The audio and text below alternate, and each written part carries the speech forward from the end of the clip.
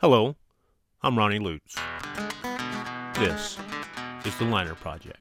Man, oh man, today is an exciting day for me. Today is the day I get to talk about one of my favorite bands, probably top 5 bands of all time.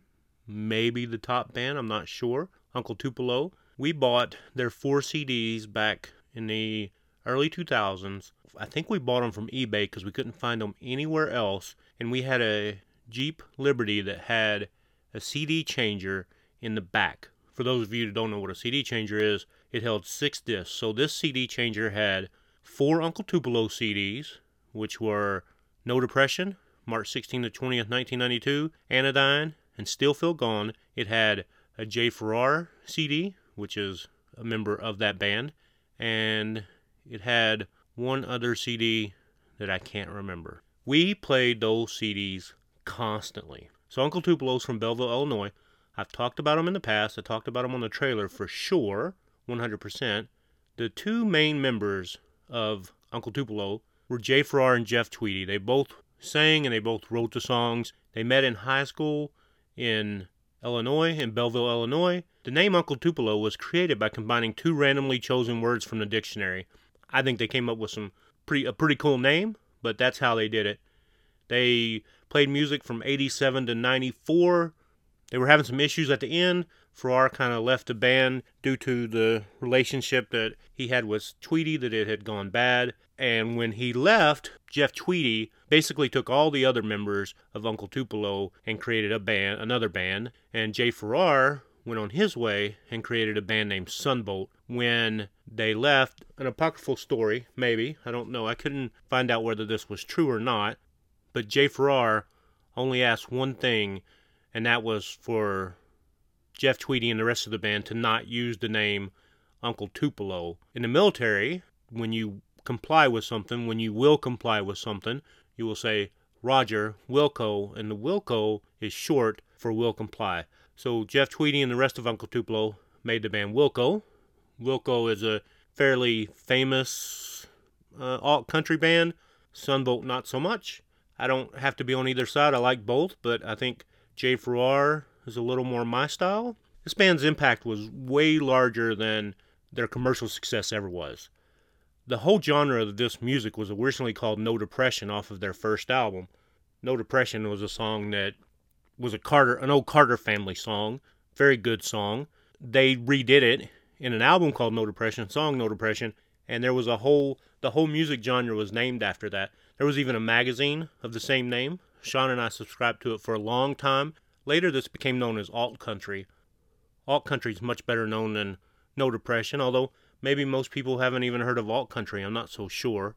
Anyway, there's a lot of good bands. Bottle Rockets, the first band we listened to, would have been considered an alt country band. You will hear more because it's one of my favorite genres. This song is off their 1994 album, which is their last album that they did, and it's near and dear to my heart because the name of this song is New Madrid. Yes, it's New Madrid. I know you probably looked it up, and if you did your homework, you heard them sing it, and you were like, why are they saying New Madrid and not, why are they saying New Madrid and not New Madrid? Well, like everything in Missouri, it's a little off. It's New Madrid. I grew up there. I was born, well, let me rephrase it. I wasn't born in New Madrid County. I actually was born in Stoddard County, in Dexter, but I lived in Morehouse, which was in New Madrid County. Really, I was at a confluence of 3 different counties, New Madrid, Scott, and Stoddard, all right together. I grew up in New Madrid. I went to high school in Scott. They're all right there together. New Madrid, the city, is also the county seat of New Madrid County. Sorry, it's a little confusing. If you look at a map of Missouri, on the bottom right-hand side, there is that little thing that goes down into Arkansas. That is called the Boot Hill of Missouri, because shaped like a boot. Right at the top of that boot hill, against the Mississippi River, there's a county there that is kind of shaped like a backwards L. That's New Madrid County. It is the northernmost county that's considered still to be in part of the boot hill. One of the interesting things about New Madrid, the city, is that it was founded in 1778 by Bernardo de Galvez. And then 12 years later, it was traded back to France. So that area had all been part of France before. There's some other towns in Missouri there that are older than that. St. Genevieve, just up the river, French. Cape Girardeau, St. Louis, all those towns were French. Then Spain traded it back to France in 1800. And then in 1803, Napoleon Bonaparte, was having a bunch of issues because he was fighting a war across Europe. And he sold that whole territory, known as the Louisiana Purchase, which was a lot of land west of the Mississippi. It included Louisiana, Arkansas, Missouri, Iowa, Kansas, Nebraska. It included a ton of stuff. That came along with it. Missouri was part of that. That was 1803. That kind of takes us to where this song New Madrid is talking about. If you go down to the river, they have a museum there, and they have 5 flags flying, and those are the 5 places that have been over New Madrid. What I mean by that is Spain was first, because they created it. Then it was given to France. Then it was sold to the United States. Then, in the Civil War, New Madrid actually had a Confederate government, so they have the Confederate flag flying, and in Missouri. So they have 5 flags flying. Yes, they have the correct CSA flag up, the stars and bars, not the Confederate battle flag that you see so much today. They have the right one. That takes us to the time period of where this song is talking about. What it's talking about is the New Madrid seismic zone, which probably no one has ever heard of that's listening to this. It stretches from, here you go, here's another Midwestern type city, Cairo, Illinois. Yeah, spelled exactly like Cairo, Egypt, Cairo, Illinois, to south of Memphis. The epicenter of kind of that area is the New Madrid, in New Madrid, Missouri. But what I really want to talk about and what this particular song is talking about, well, it's talking about 2 things. It's talking about the New Madrid earthquakes of 1811 and 1812, and then it's talking about something closer to my time, a thing that happened in 1990 when I was there and when I was in high school. We'll first talk about the earthquakes. In December of 1811, January and February of 1812, some of the biggest earthquakes in U.S. history happened. They are the biggest earthquakes east of the Rocky Mountains. The dates of these earthquakes were on December 16th, 1811, there was a 7.2 to 8.2, and then another one on the same day that was 7.4, and then on January 23rd, 1812, there was one about 7 to 8, and then on February 7th, 1812, there was the biggest one, somewhere between 7.4 and 8.6. And this song starts out, the very first verse, All my daydreams are disasters. She's the one I think I love. Rivers burn and then run backwards. For her, that's enough. So what they're talking about there in the rivers burn and run backwards is that around New Madrid County, the river kind of does an S shape. And there's a fault that runs right underneath that S, kind of splits that S in half. And what it did, there was a cleavage along this real foot fault where the south side of the river lifted, some say about 30 feet, and it created waterfalls, and it made the river run backwards. And there's some eyewitness accounts of this during that time that are pretty cool. Reverend John Steele, who was there, said, and this matches perfectly with the song, the rushing of fire and coals through the water produced a wave that carried the water upstream for the distance of several miles. An eyewitness states that the flatboat he was on carried up the river for about 4 miles.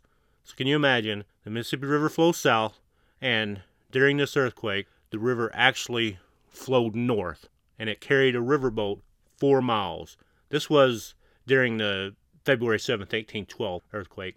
And then Leon Truesdell says, from the deck of the primitive boat, she saw the rapid current of the Mississippi suddenly change its course and run with racehorse speed upstream, accompanied by a sound like the most terrific thunder. John Van Tramp noted, my boat suddenly swung around in the conflicting currents and rapidly shot up the river. Looking ahead, I beheld the mighty Mississippi cut in twain and pouring down a vast opening into the bowels of the earth.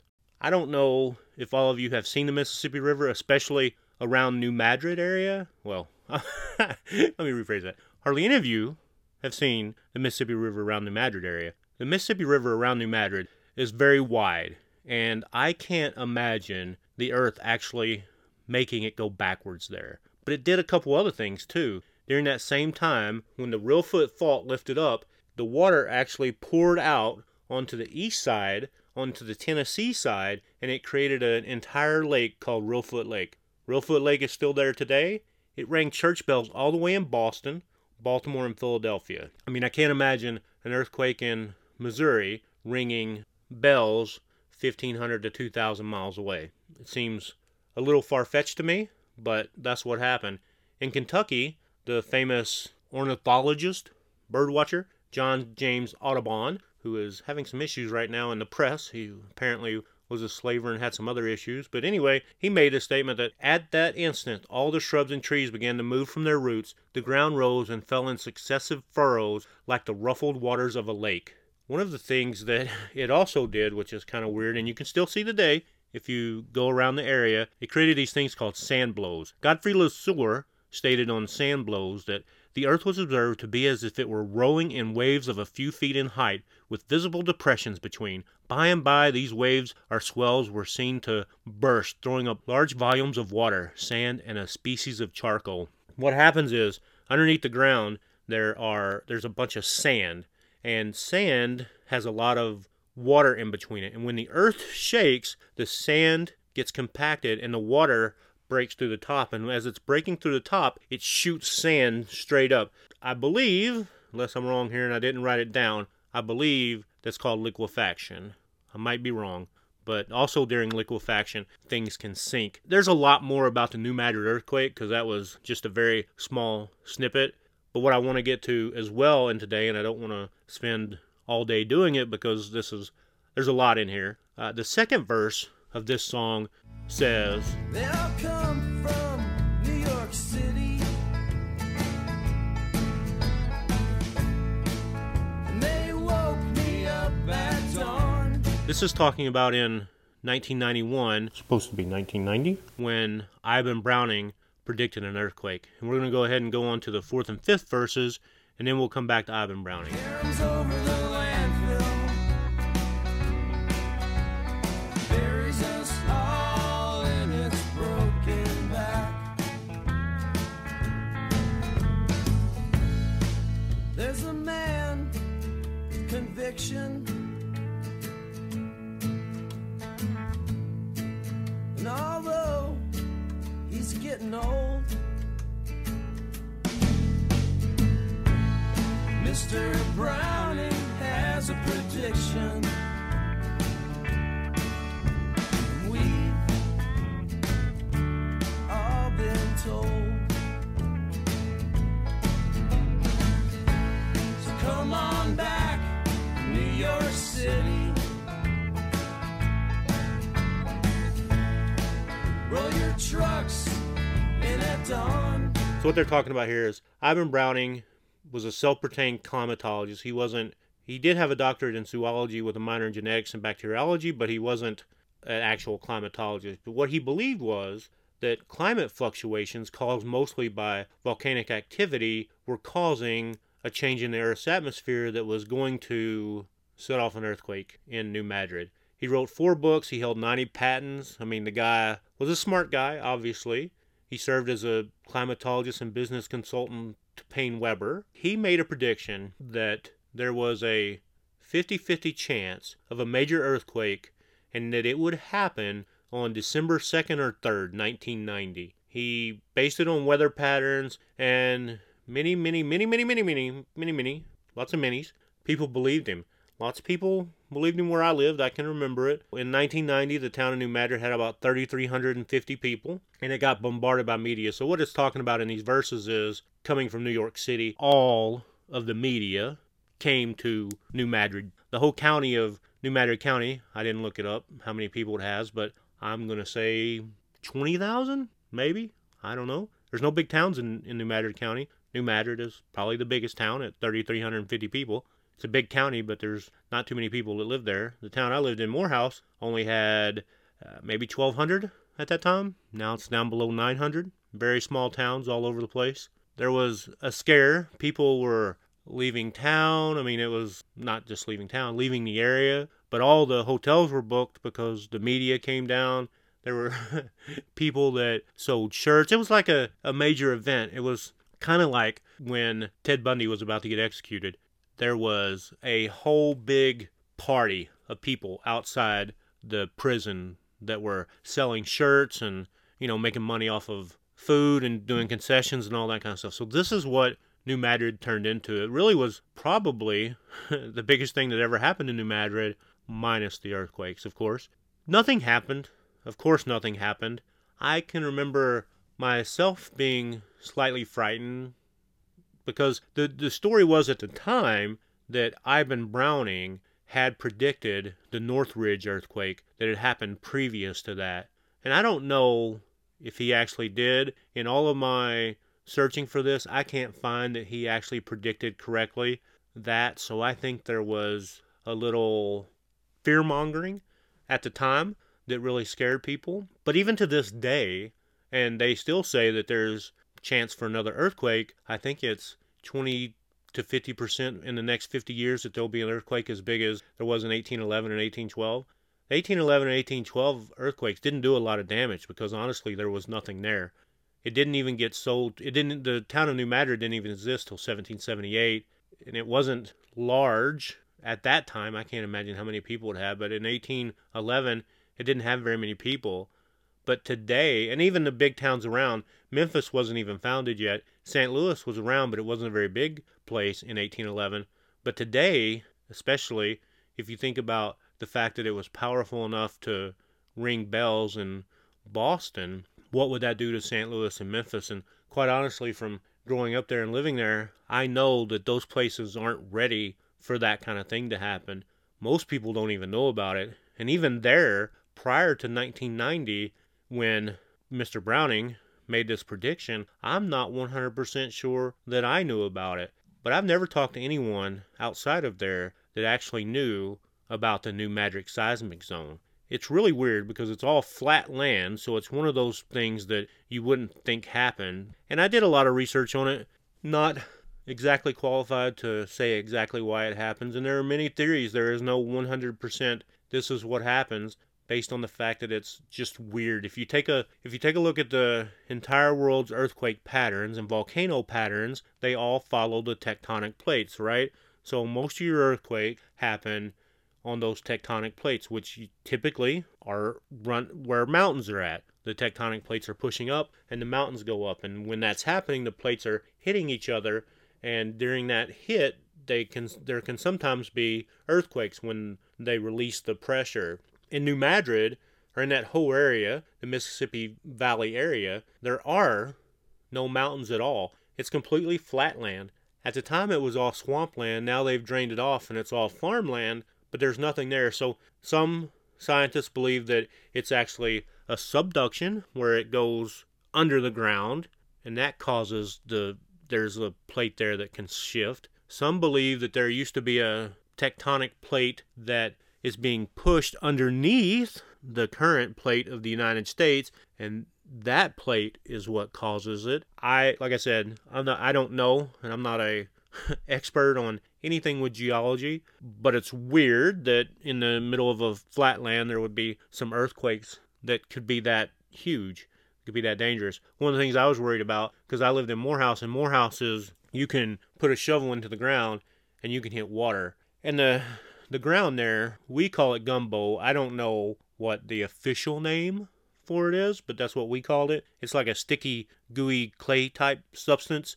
And what they told us back at the time, or at least what I remember and what I was being scared about, was the liquefaction is, as the ground's shaking like crazy, the water comes up and it's like quicksand. And I always had this fear that our house was just going to sink right into the ground based on the fact that the water table was so high. I don't know if that would have happened, but as a child, that was my fear. So that kind of ends the chapter on the New Madrid seismic zone and Mr. Browning's prediction that didn't come true. Now we can move on to the episode that's going to be in a couple of weeks. And this song is hard for me to explain how to get to what the title is. Remember in homework you're supposed to find the band and the title. The band's kind of easy. The band was created by someone mentioned in this episode, so I talked about that. The song is another song about Missouri, and, obviously I'm from Missouri, and the stuff there is interesting to me. So that'll be some of the stuff I talk about. This was actually going to be